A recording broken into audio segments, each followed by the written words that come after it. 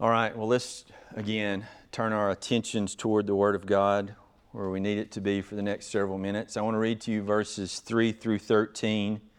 Normally I'd have you stand, but we've been standing and sitting already, so you can just remain seated. But after I read, we will turn to the Lord in prayer.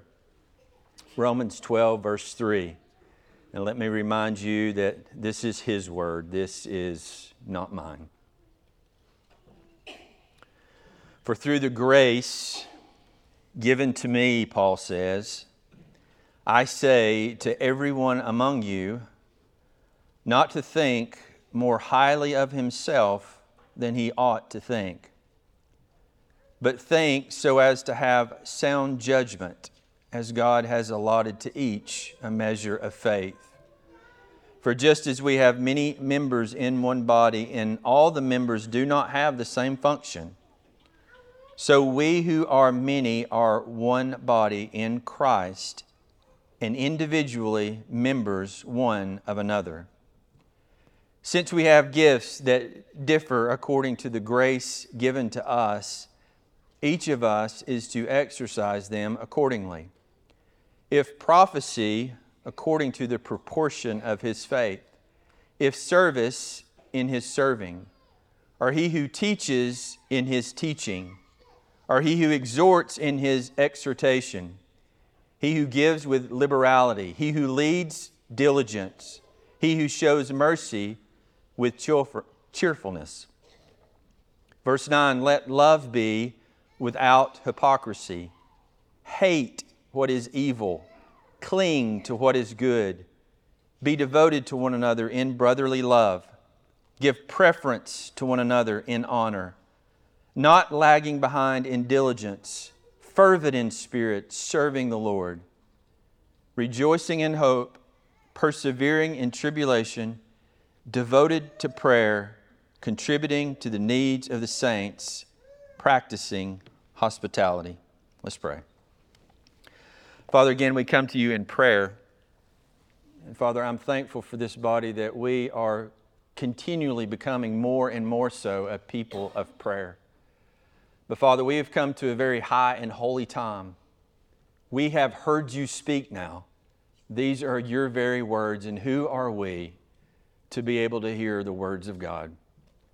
Father, we praise you for that, and we will forever be thankful for that, for it was your words that created everything, and it was your word through the gospel that has given us life. And your word is unshakable and immovable, and as we stand, as the church stands on your word, so are we, unshakable, immovable, waiting for the return of our Savior. So, Father, as we open our hearts up to the instruction of the Word, I pray that we'd be mindful that this is apostolic teaching. This has authority over our lives. It is not to be argued with or debated. It is simply to be received with faith. And I pray, Father, that we would do just that we would humble ourselves and hear the Word of God and allow it to make us more like Jesus Christ, our King and our Savior. Father, have your work. Do as you will. Do as you please with our lives. And we will praise you for it in Jesus' precious name. Amen. Now, this morning we're continuing to look at what true worship really is. And it is not hard. The more and more I look at this and go through this, I understand just how painfully simple this is. Anyone could understand it, even if they just came to faith a month ago, or even if they're a child. These are simple words to understand, and we can all take hold of these and make these a part of our lives. But I don't want you to misunderstand this. When we talk about worship, and we did for so many weeks, I just read to you what it looks like to truly worship God with your life. That's it. Again, it's not hard. But the reason that we can do these things is because the gospel has changed everything about us. We are not the same. Jesus' words, you must be born again. And if you're in Christ, you certainly have been born again. You were raised from death to life. As Paul writes in 2 Corinthians 5:17, if anyone is in Christ, he is a new creature. You're new. Old things have passed away. Behold, new things have come. And you need to lay a hold of that reality. Because of the gospel, you have been born again. And because of the gospel, there's been some wonderful things that have taken place in your life. And the first of those things is you've been made one with your Savior. And of course, the great illustration of that is marriage. We are made one with our spouse through that covenant of marriage. And through the gospel, you and I have been made one with Christ. And you need to lay a hold of that reality. But because we've been made one with Christ, we've been made one with the Father, the one who created the heavens and the earth. You are now uniquely bonded to Him for all of eternity, because marriage is until death do you part, right? Well, in the kingdom of heaven, there is no death. And so you and I have forever been made one with the Son and one with the Father, but it even extends beyond that because we've been made one with each other. And that should kind of make us drop our heads just a little bit, because we do not take seriously enough the unity that we have as the body of Christ. We have literally been bound each to one another for all of eternity. You women are forever my sister in Christ, and you men forever my brothers in Christ. And that will always be. We are the children of God, and we are the family of God. And even those we struggled in this lifetime to get along with so much, when we get to glory, it won't be a struggle anymore. We will enjoy our oneness in Jesus forever and ever and ever. Now, also, let me go one step further this morning. But for now, as we await the return of our Savior, the Spirit of God has also done something very unique through the gospel, and that is to equip you to be a necessary part of this body, to equip you to help this body mature in their faith through the Lord Jesus Christ. You are all necessary, and you are all gifted in this body of Christ. And we talked about this last week. I abandoned my notes, so I may say something I said last week. I just wanted to get that truth, to let you take a hold of it and begin to ponder the wonder of that. Everybody in here is necessary. From the babies that you hear crying, they are necessary according to the will of God for our good as a body. From the youngest to the oldest, from the loudest to the quietest, to the most extroverted to the most introverted, everyone in this body is a component of this body, and gifted to be so. But before we can get to the gifts, you got to understand the grace. Because if you don't understand the grace, you're not going to be able to use the gift. Because it is entirely a product of God's grace. I was thinking about this morning. He did not look throughout the scope of Macedonia and beyond, and from wherever y'all come, and go, you know what? Oh, Landon, he's a 4-star. If we could just get Landon in the faith, my, how he would contribute to this church. That is not what God did. And we say statements like that all the time, especially in regard to athletes and music stars and movie stars. Boy, if they could just get saved, they would be so useful to the body of Christ. That's baloney. They are not useful for the body of Christ, because many of them are too concerned about their name rather than the only name under heaven. God didn't save you because He thought you would be useful. God saved you because you're useless, and He made you useful through the work of the Holy Spirit only. And Paul uses himself as an example for you to understand this. Look at Romans 12. Look at verse 3. I want you to notice this. Notice the very first word before he ever even gets into the gift. He says, for through the grace given to me, I say to everyone among you. Paul says, I can't even speak to y'all if it were not for the grace of God. Because my words are meaningless. It is only His words that are meaningful, and I bring His words to you. So it's through the grace that I say to everyone among you. I want you to head off to the book of Ephesians, because I want you to see how this plays out in all of our lives. Go to Ephesians, chapter 2. I want you to be able to see verse 8.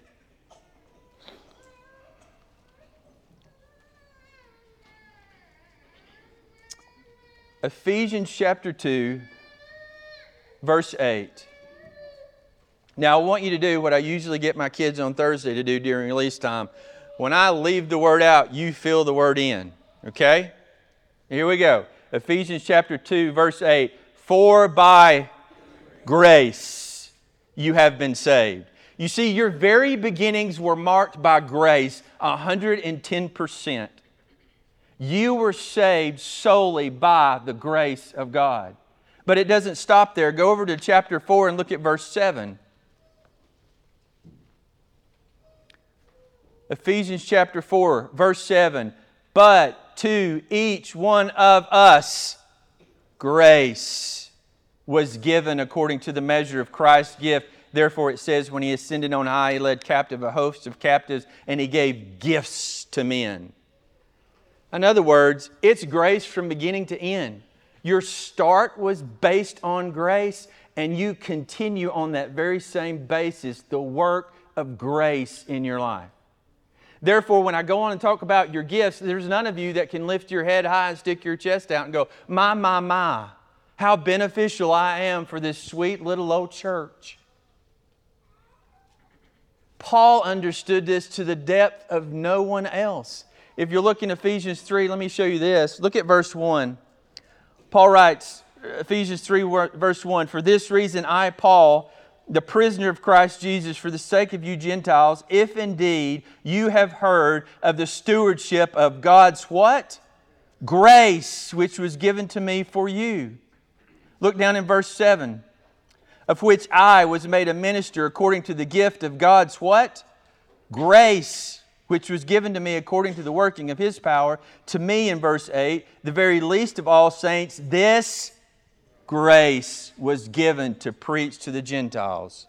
Now, there's two ways that you can look at that. You can look after Paul's conversion and go, man, that is some more guy.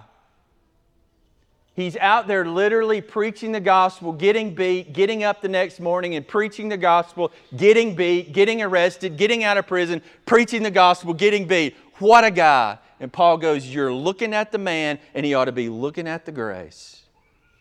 But if you look at Paul before his conversion, you'll begin to understand grace, because what was he doing before he was saved? He's killing Christians. And that's the part that the Apostle Paul wants you to see. You don't understand who I was before I met Jesus. I said that to somebody yesterday. If some people knew I was preaching, they'd shake their head. And the only thing that I could do is apologize to them and go, it's just grace. It's just grace. If you ever get away from that understanding, you have gotten out of bounds and you don't understand your gift, nor can you use it effectively. We are not an impressive people, but we have an impressive Savior. And He is the one, through the work of the Spirit, who has gifted everyone in the building for the good of the whole. Think about your families. John was a surprise. Not so pleasant for my wife, but very pleasant for me. And I remember all those years looking up in that van rearview mirror, that little minivan, and seeing that little boy's face in that back seat who wasn't even supposed to be there. And you don't think he's a significant part of the whole of my family? And you parents look back there and you see those little faces. Some of them you've adopted, and some of them God's given to you, and some of them by just different ways. And you look back in that mirror, can you think any other way than what a significant role they are to our whole family? We would have been lost without them. You do realize that's how God views His church. He sees Miss Burma's face, and He sees Mr. Eddie's face, and He sees these little boys' faces, and He sees these babies' faces that just walked out. Do you not understand that He sees all those faces, and He sees, they don't even realize how important they are for the entire body as a part of my family, as a part of the children of God. Each and every one of them, they're all significant in His sight. So if you understand grace and why you're here and how you're here, then you can understand your gift and you'll lay hold of your gift. Now, I don't have time to preach all the way through it because I'm on a schedule. But go with me to 1 Corinthians chapter 12 because Paul explains it there better than anything else. We'll run right back to Romans and I'll finish as far as giftedness goes. 1 Corinthians chapter 12. And I'm just going to read through a few verses. And if during your quiet time this week, if you want to understand giftedness, Paul lays it out in great detail in chapter 12. But I want you to notice when you do read 12 this week, that you count the number of times he references the Holy Spirit. Because it is the Spirit in you who gave you that gift, and it's the Spirit in you who's working that gift. Now watch this, 1 Corinthians 12:1. Now concerning spiritual gifts, that's what I love about 1 Corinthians. Paul's clear. This is what I want to talk about. I don't want you to be unaware. You know that when you were pagans, you were led astray to the mute idols, however you were led. Therefore I make known to you that no one speaking by the Spirit of God says Jesus is accursed, and no one can say Jesus is Lord except by the Spirit. Which means your very conversion is a product of grace in the Spirit. But watch this, verse 4. There are varieties of gifts, but the same Spirit. There are varieties of ministry, but the same Lord. There are varieties of effects, but the same God who works, notice, all things in all people. So God's done a work in you, and it's necessary for me as a pastor to mature in this body. God's done a work in me. It's necessary for me to function properly so you can mature as a part of this body. Notice what he says in verse 7. But to each one is given the manifestation of the Spirit for what? The common good. He made us one, and He made us necessary.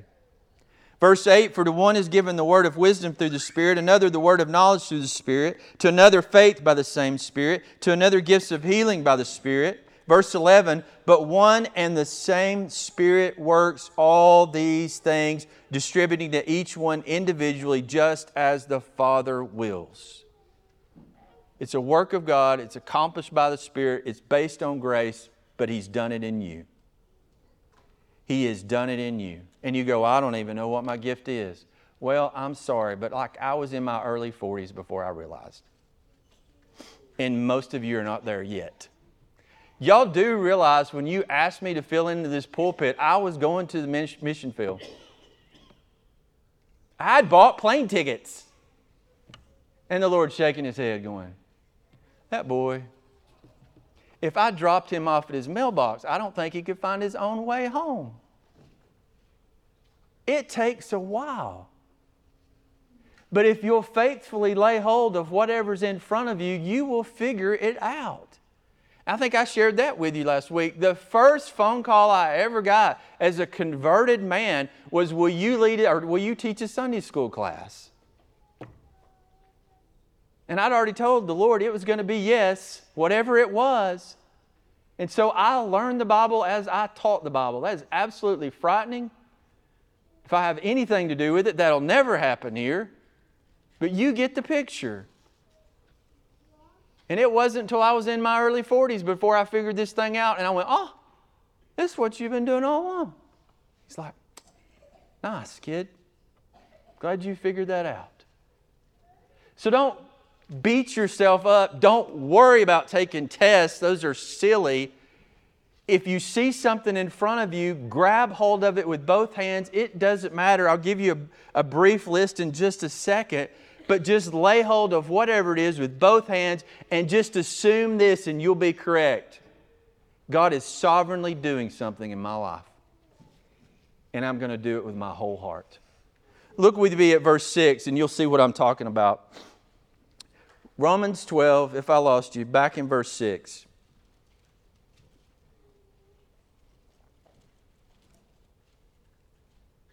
Since we have gifts, see that? That differ according to, there's this word again, the grace. It's based on grace given to us. Each of us is to exercise them accordingly. If it's prophecy, according to the proportion of his faith. You see that phrase? I was going to leave it out because it's difficult, and then I figured it out, and I was like, that's absolutely the middle necessary part for us to understand any of this, because he goes on to say, if serving, in his serving, and you're like, what does that mean? Well, that phrase, according to the proportion of his faith, applies to every one of these. And so let me ask you something, because that word is analogous, and analogous to your faith, lay hold of your gift and exercise it. How important to you is your faith? You think about that. How important to you is your faith? And you go, well, Brother Joy, that's it. I mean, if I can't have anything else, I got to have faith. And you'd be exactly right. I don't know of a possession that you have, spiritual possession that you have, more important than your faith. And he says, okay, in proportion to that, I want you to lay hold of serving and understanding your gift and your giftedness and use that in the church. There's a passage over in Peter, and let me ask you another question about your faith. How much do you work at your faith? And you're like, I don't. It's faith. You don't understand faith. No, he tells us not only are we given the gift of faith, but he says we ought to lay into our faith with everything that we are. If it's the most important thing to you, are you not going to apply all your attention to it? Now listen to what Peter says in 2 Peter 1, then I'll come back to gifts.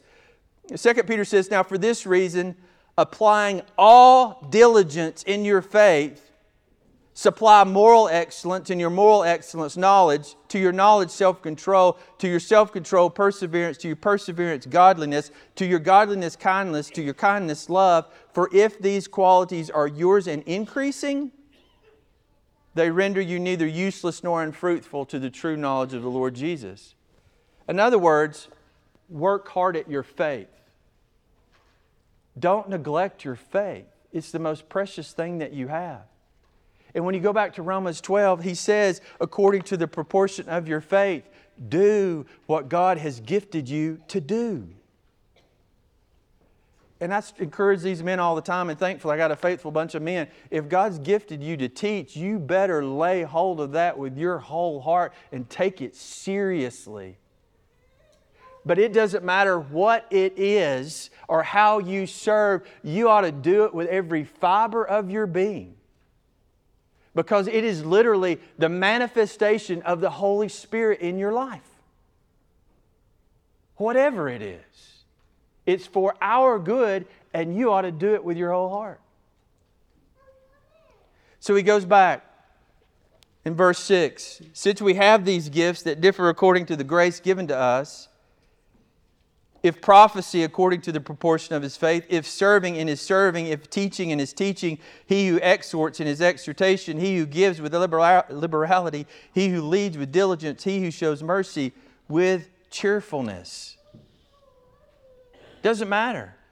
And I just read a list of something you guys are wonderfully good at almost in every turn. He who shows mercy, do it with cheerfulness. He who leads, lead. He who exhorts, exhort. Be passionate about these things and pursue these things with your whole heart. But again, I've got to go on. It's not just gifts. Let me turn the corner because I got two more things.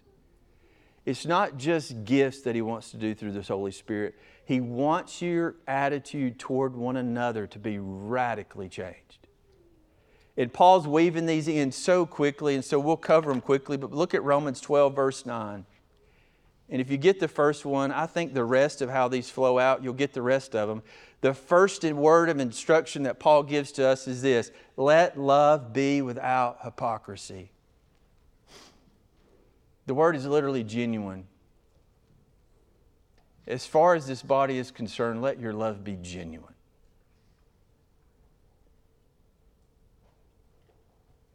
Nobody's crying. Wonder why that is. Let me read it one more time. Let love be without hypocrisy.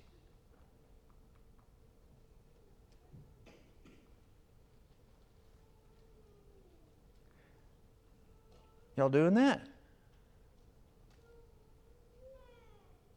I mean, through the Spirit of Christ, we can.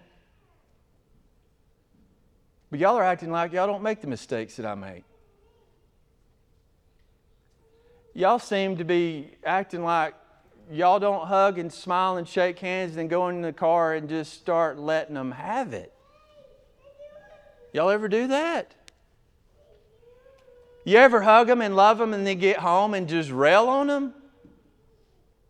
The Lord's like, don't you dare do that.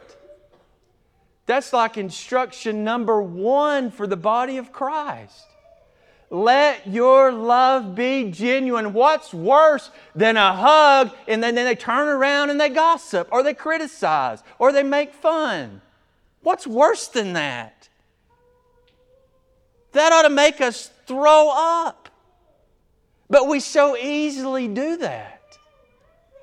And the Lord's like, don't you dare do that. You let your love be genuine from the heart. And if it's not that way, go home and cry your eyes out because you're in a bad way. Especially among each other. I'll tell you a story. He's coming sometime. He says he is. He's my drug driver. He delivers drugs to the pharmacy. I'm sitting in the drugstore one day, and the black guy walks by me. And I reference it that just for cultural sensitivity. He said, "What you doing?" I said, "I'm reading my Bible." He said, "You couldn't be reading anything better." I said, "You a Christian?" He said, "You better believe I am." I said, "Tell me about it." He said, "All I can tell you is Jesus has changed my life." And so we talked for quite some time before he left. He's like mid-20s, married, no kids yet. They live down in Coleman. Every time he comes in, he wants to talk about Jesus. And the other day, I had my back turned and I didn't know he was there. I felt somebody peck on my shoulder and I turned around and he just grabbed me. And he just gave me this big old bear hug. He said, "I'm so glad to see you." And I'm thinking, I saw you like 2 days ago. And then we started texting back and forth and phones blow up. He said, "I really want to come to hear you preach." I was like, "Brother, you got to drive like an hour and a half to do that." He said, "I don't care. I got to hear you preach." And I'm thinking, boy, you're going to be disappointed. Let love be genuine. Doesn't matter where you are. You meet somebody that professes faith in Christ, hug them. They're your brother or your sister. Let your love be genuine. Let it be without hypocrisy. And the weird thing is, the closer we come, the more hypocrisy we allow to take place. Why is that? We think because we know each other's dirty little secrets and dirty little laundry that we could just talk about that. No, your love ought to grow. And it ought to become bigger and better and stronger than whatever's going on in our brothers and sisters' life. I told our elders just a few weeks ago, don't you dare not love somebody in this body. I want you to love every single person in this body. And I said, and I know that there are some that are pretty difficult to love. It's really hard to love Chris Hancock. And y'all know exactly why I said his name. I've never heard a man speak about him in any other way than I like that guy. I really like him. But you won't hear everybody say that about me. And I'm not being humble. I'm just being honest. But y'all are a part of my family, and I expect you to get over some of my deal and love me. And I got to get over some of y'all's deal and love y'all. Let love be without hypocrisy. Look what he goes on to. Be devoted in verse 10 to one another in brotherly love. Give preference to one another in honor. Let me say a word about this and I'll move quicker. When I was in Africa, Miss Burma, I heard a motorcycle. We were in church. Church had started. The motorcycle came through the doors, parked the motorcycle in the back there in the back row. Got off the motorcycle. It was an elderly man, walked up front, sat down, and we were already going out singing and those sort of stuff. And I was just, are you kidding me? And one of the men of the church said, listen, he said, I know it never happened over there, but he said, we respect our elders so much, we don't care what they do. We would never say anything to them. And I'm thinking, if y'all are older, y'all just need to move on to Africa because they're going to treat you like kings and queens. It don't matter what you do. But the word is we ought to treat everybody in the house that way. Please don't drive your motorcycle in here next week. We ought to have profound honor for one another. Profound. And really honor one another and give preference to one another. That's what we're called to do as the body of Christ. Verse 13, you nail it every time, contributing to the needs of the saints. I can't even speak about that. You guys do so well at that. Practicing hospitality, keep your door unlocked and open for anyone. Thank you. Almost all of you do that. And the last thing I want to mention before we bring these men up here and lay hands on them, not only does the gospel change our giftedness, not only does the gospel change how we treat one another, but the gospel changes how we are toward our faith itself. Look at the second part of verse 9. Let me lay down on this first part. I want you to hate. Yes, I said that. I want you to hate what is evil. And the first thought that probably comes to your mind is, well, I hate abortion. Well, I'm glad. But that's easy to hate. I want you to learn to hate the things in your own life that dishonor the Lord. All those little desires in your heart that you hide that are not pleasing. All those little things that you say and you do that dishonor the Lord. I want you to learn to hate those things. Those are a lot harder to hate. It's easy to hate what other people do. It is hard to hate the things that you do that dishonor God. And if you will ask the Lord to teach you to have a godly hate for your sin, you'll grow. Because it's your sin that's hindering your growth. Hate what is evil. Cling to what is good. When you find that in your life that pleases the Lord, do it 2 times, do it 3 times, do it with all your heart. Verse 11, don't get lazy. I don't know a Carol that's ever been born that hates that word, that doesn't hate that word. We hate to be referred to as lazy. And it is ungodly to be lazy. Notice what he says, not lagging behind in diligence, fervent in spirit, serving the Lord, rejoicing in hope, persevering in tribulation, and the last word, devoted to prayer. Absolutely devoted to prayer. And I'll close you with this thought, then when they bring these men up here. What do you do when you get a day off? I mean, like surprise. For some strange reason, you're getting tomorrow off. What are you going to do? I'll tell you what I would do, just gut honestly. I'll be outside. I will not be inside. I don't like inside. I like outside.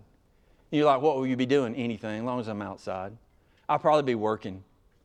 I love working around our house. I love working around the farm. I love working in our trees, working in our plant. I just like that. That is fishing and hunting. I like it. I like to be out there with Paige, but I don't like to talk. I just like to quietly be out there working because you can see the fruits of your labor. I really enjoy that. What do you like to do?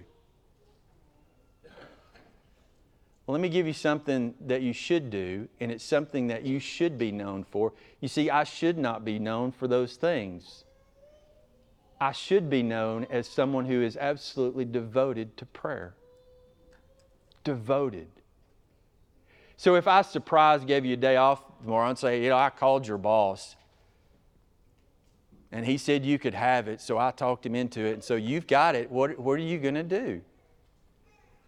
As the children of God, one of the primary things you should do is just be absolutely devoted to prayer. You should get up and go, oh boy, it's not going to be 5 minutes today. It's not going to be 10. I think I'm going to lay into this. And I'm going to be hours talking to the Lord. I'm going to spend hours praying to the Lord. That's who we're called to be. We're supposed to be people that are absolutely devoted to prayer. Paige and I are at the age where we wake up in the middle of the night. And I know some of y'all already do this. I wake up in the middle of the night, I'm thinking automatically about what I'm doing the next day. You know what she does? Praise. And I was like, my wife. She's always convicting me. Because she was mad that when she starts praying, she falls back to sleep. I was mad because I never fall back to sleep because I'm worried about what's about to take place when the sun comes up. We ought to be people that's devoted to prayer. Hey, I'm in the car. Let me turn the radio off. I've got time to pray. Hey, the kids fell asleep. Miracle of all miracles. I've got time to pray. We need to be people who are absolutely devoted to prayer. That, guys, is what true worship is all about. Now, let's pray.